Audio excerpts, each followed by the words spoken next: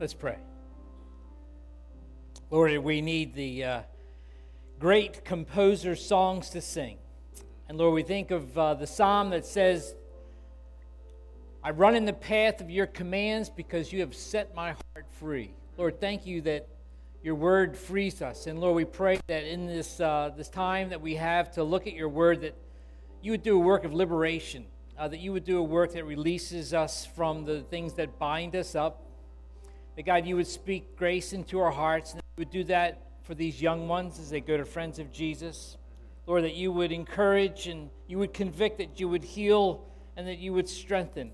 And that, Lord, your word would go forth in our own lives in this world. And we pray this in Jesus' name. Amen.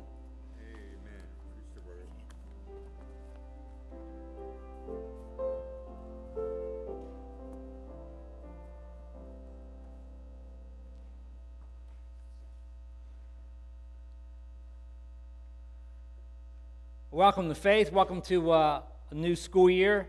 This is kind of the launch of our new ministry year and the launch of a new sermon series. If you're here for the first time, I want to extend a particular welcome to you. Thank you for joining us. Our mission at Faith is to celebrate the reconciling work of Jesus Christ. And that's what we do every Sunday in worship and through the week and in our prayers. It's to build grace-filled disciples, grace-filled followers of Christ. And we do that through our community groups and our Soul Food Hour, which will start next week concerning Bible studies and our D groups with our youth group. And then we also seek to serve Penn Lucy, the community that we are worshiping in, Baltimore and the world. It is our conviction that God's placed us at this particular intersection in Baltimore to really reveal the beauty and the glory of Christ across the divides of race and class and generations, that we might grow in grace and that we might find our place in God's kingdom for joyful service. And so we're thankful that you're here. And so today we launched the new message series from Guarding the Gospel from the Epistle to the Galatians that Paul wrote. The first flag was one that looked like a sports flag, but this is more of a military flag. And, of course, this is the famous Battle of Iwo Jima. And many lives were lost to secure freedom. But there is a battle that's going on in the church and in the world concerning the gospel. And Paul reveals that for us in this book. Now, we're going to be looking at this over the next 5 to 6 weeks, and so please take some time to reflect on it. Galatians, it's been said, people tend to run hot or cold considering Galatians. The great reformer, Martin Luther, said, "This is my epistle. I am married to it. It is my Katie."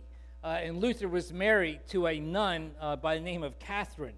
And because of such, Galatians became a cornerstone epistle of Protestant Reformation. And there was a writer by the name of John Bunyan who wrote Pilgrim's Progress, and he said, "I do prefer Luther's commentary on Galatians, except the Bible, before all other books I have ever seen, as most fit for a wounded conscience." Now, so if you struggle with the loss of joy or power in your relationship with God, if you feel oppressed or obsessed by the forces within and without, if you're restless, then you can be comforted and strengthened through the study of Galatians. One scholar said the book of Galatians stands out like Mount Everest to point the way to the true living gospel of God's grace. It's been rightly called the Magna Carta of Christian liberty, and it expresses Paul's manifesto of freedom for believers. It's his declaration of independence.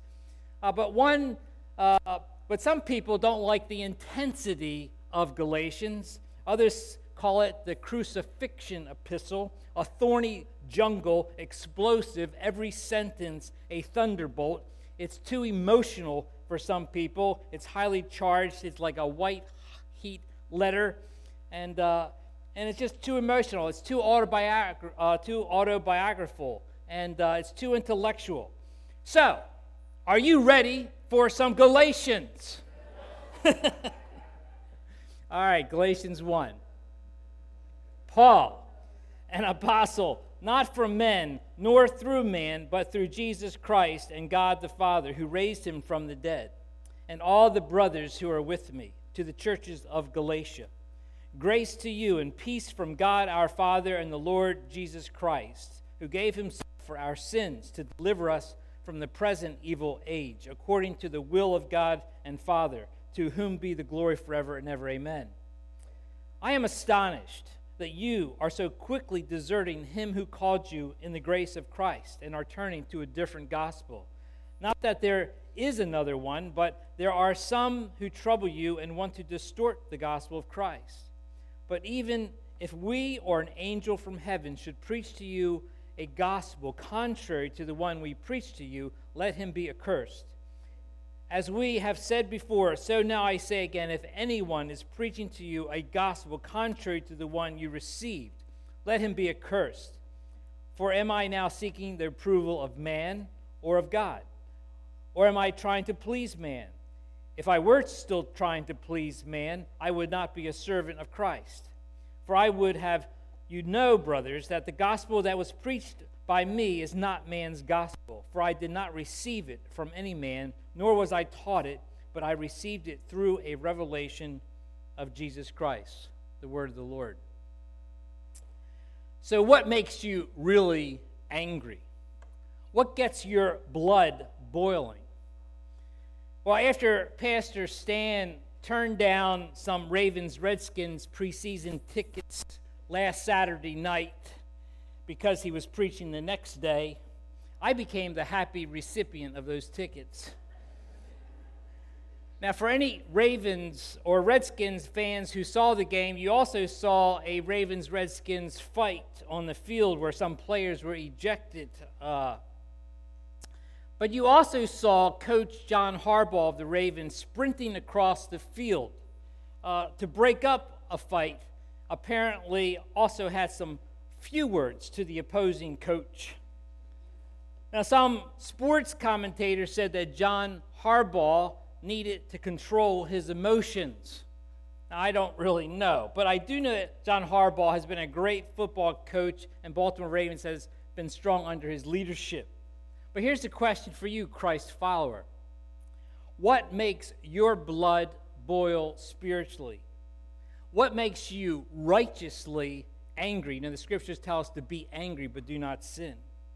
What would move you off of the sidelines of life and compel you to sprint across a field and confront and engage some major life-charged matter? Well, what is it? Well, Galatians makes it clear that for the Apostle Paul, it was the gospel, the good news of Jesus Christ. Galatians, like no other letter that Paul has written, is written with such sharp language, severe words, urgent appeals, and intense correction. At the beginning of his letter, there is no prayer, there's no praise, there's no thanksgiving or commendation like he does with other letters. In the gospel to the Romans, it says, I first thank my God through Jesus Christ for you. Or Corinthians, I always thank God for you because of the grace given you. Or Philippians, I thank my God every time I remember you. But no, Paul immediately launches into a rebuke.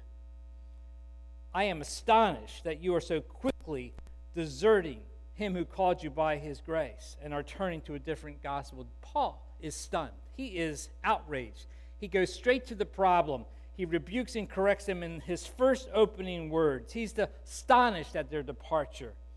And so here Paul is not raising some peripheral or secondary teachings or debatable doctrines or nuances of the Christian faith that sincere believers could agree or disagree upon. He emphasizes here what is at stake. It is the gospel itself. His intensity is white hot. Paul does not pull any punches. He makes the seriousness of the gospel departure powerfully clear. And he says this in verse 8 and 9. But even if we or an angel from heaven should preach to you a gospel contrary to the one we preach to you, let him be accursed. And then he says, and if you didn't hear me, let me say this again. If anyone is preaching to you a gospel contrary to the one you received, let him be accursed. In other words, Paul is saying, let him go to hell. Let him be damned to destruction. Now, we hear these words probably every day in some form when people get angry. They don't necessarily really know what they're saying. But Paul is saying this. Paul is saying that there is a place of judgment and justice for those who preach a gospel contrary to this. Some might say that Paul is getting a bit extreme. Martin Luther King was called an extremist when he was imprisoned in the Birmingham jail for civil rights, but he said he gradually gained a measure of satisfaction from the label and said, was not Jesus an extremist for love? But here, Paul is an extremist. He is an extremist for the gospel, for the good news, and he was a radically committed to the purity of the gospel, the good news, and anything that attempted to alter it, tamper with it, distort it, or change it, he was up in arms. He was all up in your face. For Paul, any attempt to add anything, even the slightest thing to the gospel, was to contaminate the whole. You can't have a little bit of a counterfeit dollar or a $100 bill. It's either a real $100 bill or it's a counterfeit. But the consequences of the gospel counterfeit is not just about money, it's about eternity. The consequences are spiritually catastrophic. I call Paul's response to the Galatian situation the counterfeit gospel outrage. In our previous Philippians series, I encourage you to track your joy level. We had a joy meter because your sense of joy being that continuous, defiant, nevertheless hope in Christ, is a huge spiritual fruit that we need to fight for. But the joy, as well as peace and all the fruits of the Spirit, flow from the gospel. The spring of all graces in our lives flows from this good news. So in this series, I am hoping that you will have an increased sensitivity to counterfeit gospels from the real gospel. And so we have a counterfeit gospel sensitivity gauge. And my hope is that your sensitivity level and the muscles to detect the differences between the true gospel and false gospels would increase. Now you can see here, this is where the Galatians were. Paul confronts and calls these disciples, and he's calling us to be passionate for the gospel, to guard the gospel. And how are we to guard this good news? How do we protect the gospel? Well, we need to know the gospel clarity. We need to be clear about the understanding of what the gospel is. We need to know the power of gospel drift, the forces that seek to deter us or to take us away from the gospel. And we need to understand gospel authority and to anchor ourselves accordingly. So we need gospel clarity. Paul gives the gospel in these opening verses. He says, Christ, who gave himself for our sins to deliver us from the present evil age according to the will of God and Father. And so the gospel is fundamentally good news about a historical transforming event that took place. The gospel is about Jesus Christ who gave himself for our sins to deliver us from this evil age. That is the gospel. The gospel is about grace. In verse 6 he says, to him who called you in the grace of Christ. The grace is that unmerited, unearned favor of God. The gospel is something to be received. He says in verse 9, if anyone is preaching to you a gospel contrary to the one you received, it's not something that you do, it's something that you are receiving. The gospel is all about the good news of Jesus Christ and nothing about the good works that we do. So John Stott says this, the gospel is good news, is the good news of a God who is gracious to undeserving sinners. In grace he gave his Son to die for us. In grace he calls us to himself. In grace he justifies us when we believe. All is from God. It is all from grace. Nothing is due to our efforts, merits, or works. Trying hard, everything in salvation is due to the grace of God. This is the gospel. The gospel is fundamentally a rescue faith. He who gave himself for our sins and delivered us, to deliver us, or to rescue, to actually pluck us out from this present evil age. J.B. Lightfoot said the gospel is a rescue and emancipation from a state of bondage. And so Christianity is fundamentally a rescue faith. God rescues his people out of bondage in Egypt. God rescued Peter from prison and Paul from a lynch mob. Christ died to rescue us. It's been said that other founders of religions came primarily to teach, not to rescue. While Jesus was a great teacher, the reason that he gave for why he came was to rescue helpless, perishing people. He says in Luke 19, "For the Son of Man came to seek and to save that which was lost." Jesus came on a rescue mission. Now, Maria, who's here, my wife, she lived in high school on the Outer Banks at Kitty Hawk, and her family had a house on the beach, and she was sunning herself one day behind her house, and she heard a man yelling and screaming, and he had gotten caught in a riptide, and he was drowning.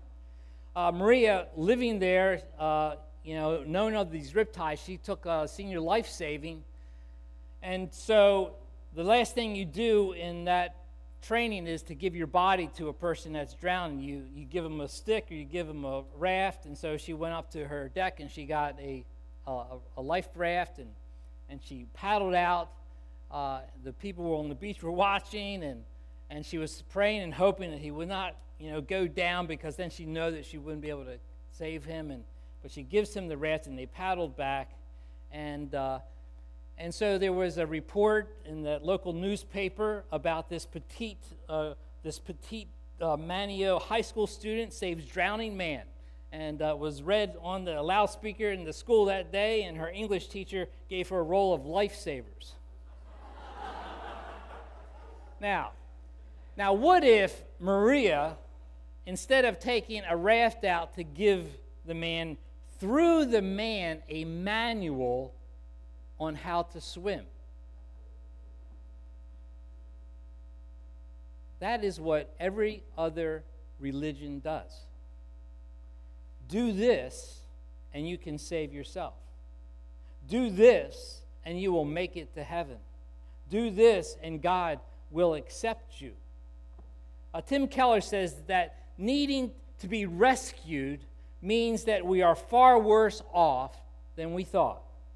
Christianity is in some sense the most pessimistic religion because it tells you how full of crap you are. You are screwing your life up and you don't even realize it. You can't do anything right. The things you even try amount to nothing in the sight of God. What do you have that you can offer him except for your sin and rejection? You need only one thing: rescue. Those being rescued don't put a lot of demands on the rescuer, do they? Those who are lifeguards know that the rescuer does have one demand: for the person that needs to be rescued to give up. He won't save you unless you give up and let him do the work. And that is the same for Christ. There's a professor by the name of John Gerstner. He says, all you need is need. All you need is nothing.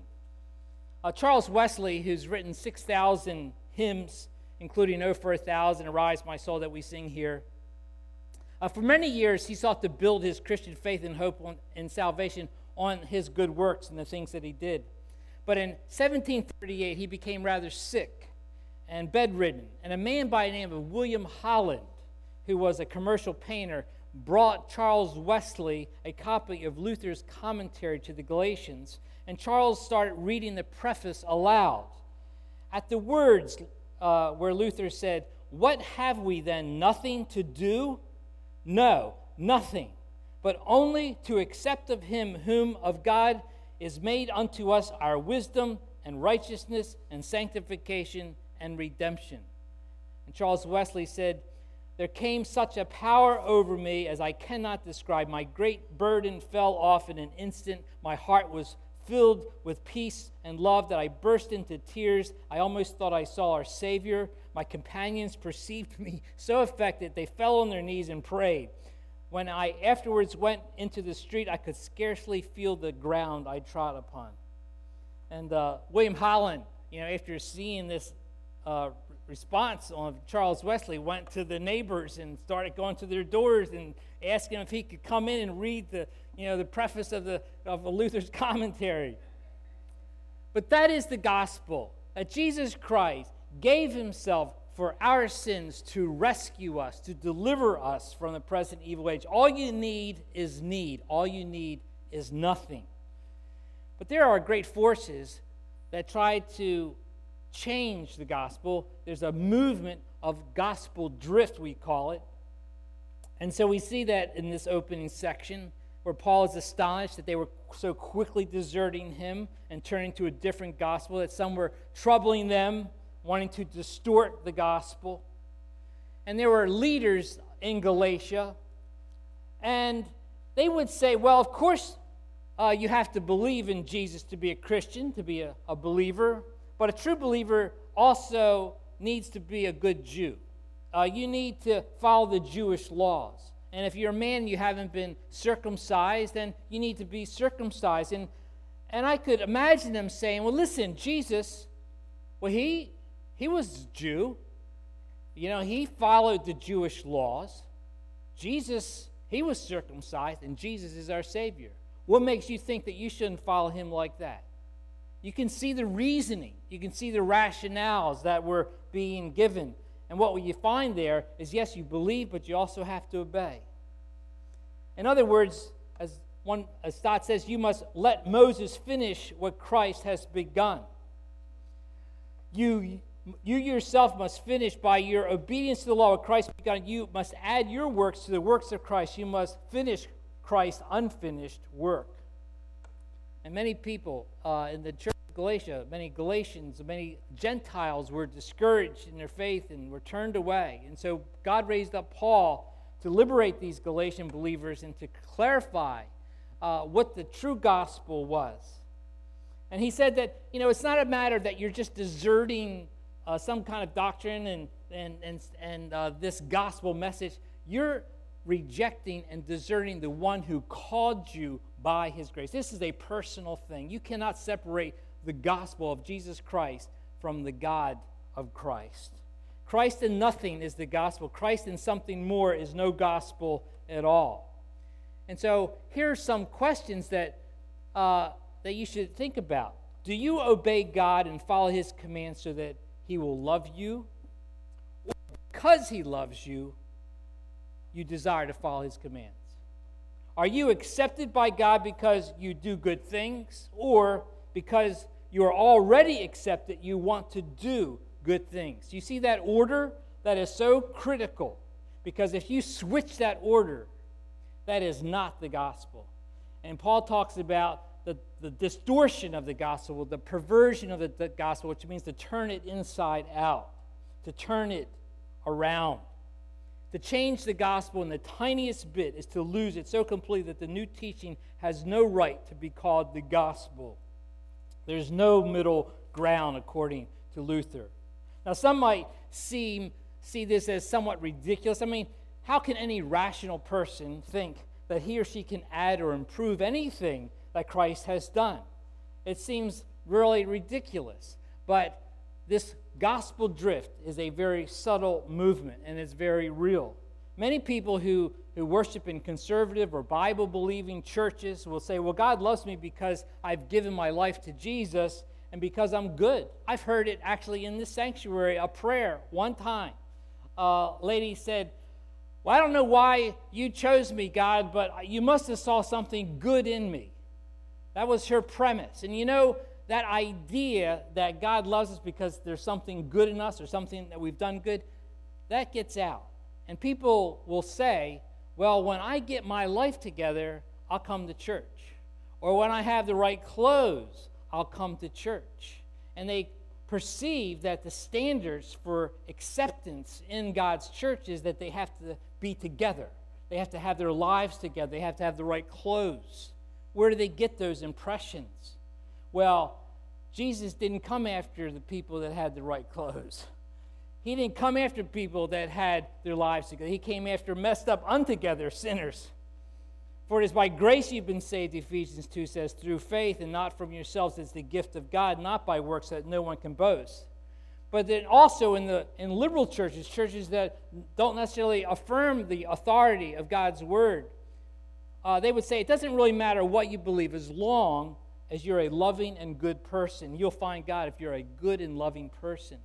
That might sound open-minded, but it rejects the grace as the foundation of God's acceptance. It teaches that good works and being a good person is enough to get you to God, but what about bad people like you and me? Where is our hope? Well, Paul says, for this very reason I was shown mercy, so that in me, the worst of sinners, Christ might display his unlimited patience as an example of those who would believe and receive eternal life. You know, Paul mentions later in the book of Galatians a test of how you can tell whether there's been a gospel drift in your life. And here's the test question. What has happened to your joy? What has happened to your joy? If you're oppressed by voices and things that condemn you, and you can't hear the Christ who has redeemed you, then you're hearing voices of oppression. That is not from Christ. Why am I feeling so oppressed and anxious? Well, it's because I have forgotten the gospel. I have forgotten that Jesus has redeemed me. The deep default in the human heart is always to return to the mode of self-salvation. Luther says that while the gospel grace is well known, yet the devil who rages continually seeking to devour us is not dead. Likewise, our flesh and the old man is yet alive. Besides this, all kinds of temptations do aggravate and oppress us on every side, so that this doctrine can never be taught, urged, and repeated enough. If this doctrine is lost, then this doctrine of truth, life, and salvation is also lost and gone. And if this doctrine flourishes, then all good things flourish. He says we need to teach this article well. Teach it unto others and beat it into their heads continually. It's something where it's constantly being attacked, and we constantly have to beat it into our hearts and into our heads. You know,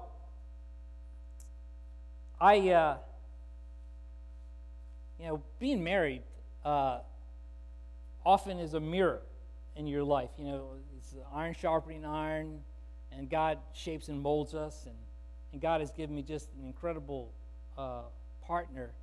But Marie and I probably feel things differently. You know, we'll look at certain things and we'll just see things differently. And she might get, righteously angry when I just look like I'm passive. And she says, "What's wrong with you? Can't you see? What's going on inside you?" Now, men, I know that we have some challenges. We don't always see things correctly. We get our things, loving our lives well.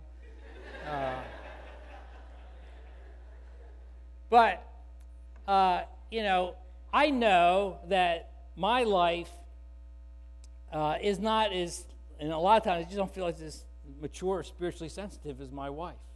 And I'll read scriptures like from the Psalms, "Do I not hate what you hate, God?" I want to hate what God hates, and I want to love what God loves, but I can tell you that my heart is weak in those, in hating with that pure hatred or loving with the pure love. And I look at Paul and how he responds here, and I say, man, I'm just not there, And then I look at my wife, and I can say, man, she is so much more spiritually mature than I am, And you just start feeling this condemnation, all these voices. The gospel is not that God loves you because you're spiritually mature. The gospel is not that God disloves you because you are spiritually immature. The gospel is that God loves you because he loves you in Christ. It's because Jesus is pure and righteous and you've trusted him. That is the gospel. We are free. Every time you look at your sin, you should look 10 times at Christ. But finally, the gospel drift. We need to recognize gospel authority. So Paul, he says at the beginning, Paul, an apostle, not from men, nor through men, but through Jesus Christ. Paul is working hard to establish his apostolic authority in his words. To be an apostle, and Paul is talking about a capital A, there were the 12 apostles, and then there was Paul. And the qualifications are you had to be a witness of the resurrection of Jesus Christ. And according to 2 Corinthians 12, the mark was of an apostle was signs, wonders, and miracles done among people. And so there was only a small group of apostles who were entrusted with the direct revelation of Jesus Christ. And we find in Acts chapter 9 when Paul when he had that encounter with Christ, that he went off, and in a sense, he really went to a personal seminary mode in the wilderness with Jesus, and he got this revelation from Christ directly. And so Paul is making it very clear that it's not his words that he's communicating, and it's not the words from man that he's communicating. It is direct revelation from Jesus Christ that he has received.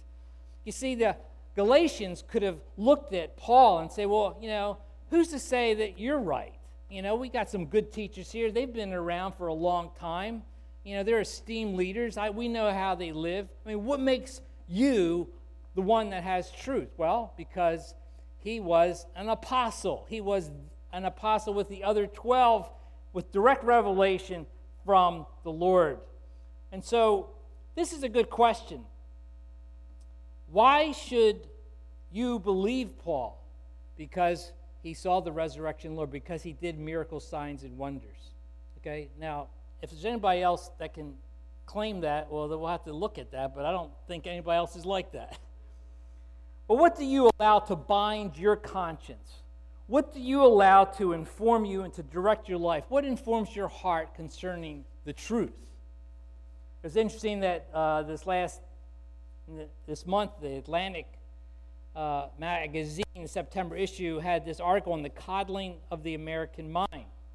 It said, in the name of emotional well-being, college students are increasingly demanding protection from words and ideas they don't like. Now, if you're a college student, you might perceive or experience some of this. It says, something strange is happening at America's colleges and universities. A movement is arising, undirected and largely driven by students to scrub campuses clean of words, ideas, and subjects that might cause discomfort or give offense. And it talked about, in December, a Harvard professor wrote an article for the New Yorker about law students asking their fellow professors not to teach rape law in one case, or even use the word violate, as that violates the law, lest it cause students distress. Another professor protected himself, not using his real name, described in an essay how he gingerly has to teach. And the headline, it was, I'm a liberal professor and my liberal students are terrifying me. Professors are becoming self-protective. A number of popular comedians, including Chris Rock, have stopped performing on college campuses. Jerry Seinfeld, Bill Maher have publicly condemned the oversensitivity of college students, saying too many can't take a joke. And there's words like microaggressions, small actions, or non-malicious word choices are being considered a kind of violence, or the need for trigger warnings, alerts that professors are expected to issue if something in a course, words in a book might cause strong emotional response or potential distress. And so this is from this article, it says, this new climate is slowly being institutionalized and is affecting what can be said in the classroom. But mental health professionals are saying this is disastrous for education. It's bad for the workplace. It's bad for American democracy. Helping people with anxiety avoid the things they fear is misguided, presumes an extraordinary fragility of the collegiate psyche with an ultimate aim of turning campuses into safe spaces, and will punish anyone who interferes with that aim. It's killing critical thinking and damaging students' preparation for professional life. It's confining students to a cocoon of extra thin skin culture. More students are feeling overwhelmed and anxious as ever before. But here's the foundation for this movement. It says emotional reasoning is the foundation. One's own subjective feelings has now become accepted evidence of what is defined as offensive versus objective offensive behavior. Emotional reasoning is about letting your feelings guide your interpretation of reality. So that is what's going on in our culture. And I can remember, we've been in a society where tolerance has really been a core value. That we want to be a people that affirm and accept people and affirm and accept ideas regardless of what they are. And we've been a society that's often been against being judgmental or judgmentalism. We want to be broad-minded. And so we shout tolerance. But now, this article is saying now what's being shouted is intolerance.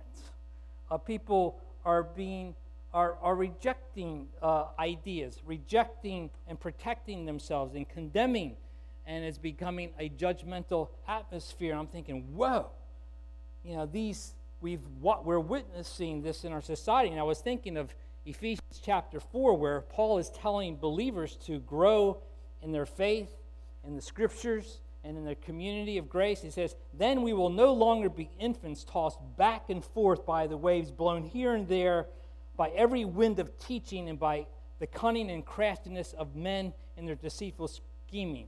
You see these different things. All these voices are speaking into people's consciences and trying to inform them of what's right and what's wrong. So what's informing your conscience? What's directing your heart? What's directing your life about what is true and what is not true? Here's the deal. God made you for freedom. God made you for himself. And only God and his word can liberate you. That's why the psalmist says, I run in the path of your commands because you've set my heart free. We heard the scriptures read from John 4 where Jesus tells the Pharisees, if you abide in my words and my truth abides in you, the truth will set you free. Jesus wants you to be free. In Galatians 5, the Galatians were all bound up with trying to obey all these laws and hearing all these voices. He says, it is for freedom that Christ has set us free. Stand firm then, and do not let yourselves be burdened again by a yoke of slavery. So are you bound up? Are you hearing voices that you say, I need to do this, or I'm not this good, or, Here's a question. Who gives you songs in the night? Who tells you that you are beloved? Who tells you that you are a treasured possession? Who tells you that I have loved you with an everlasting love and I'm coming after you? Who tells you that? Jesus. He has come to rescue us. He's come to rescue binded consciences so that you are free and that you're liberated. God's word is given to us by Christ through his apostle as a source of gospel freedom. And so Paul, he spends significant time and emphasis establishing his apostolic authority, that he indeed has been commissioned with pure divine message of good news to the world. It's different with non-apostles, with spiritual leaders, or with pastors. We too are servants of Christ, but we are not infallible. My words are only true as they are consistent with the scriptures themselves.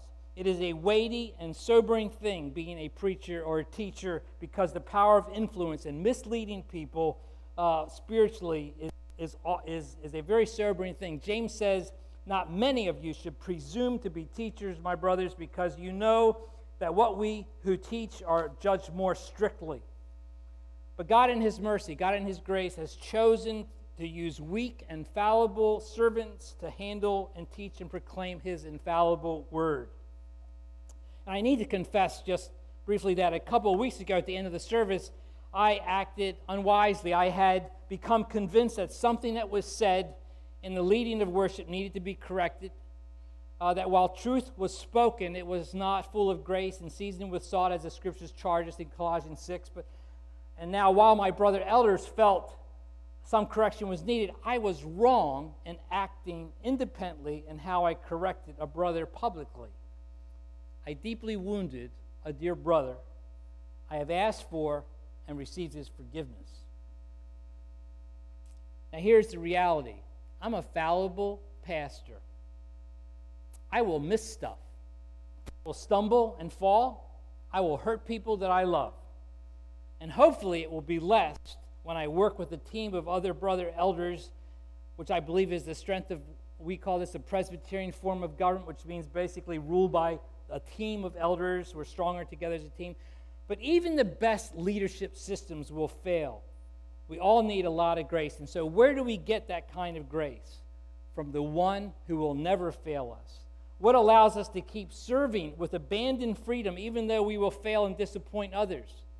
Because we have one who gave himself for our sins and delivered us and rescued us. The gospel is that Christ has done it all and we have done nothing. The only thing that we can do is to receive.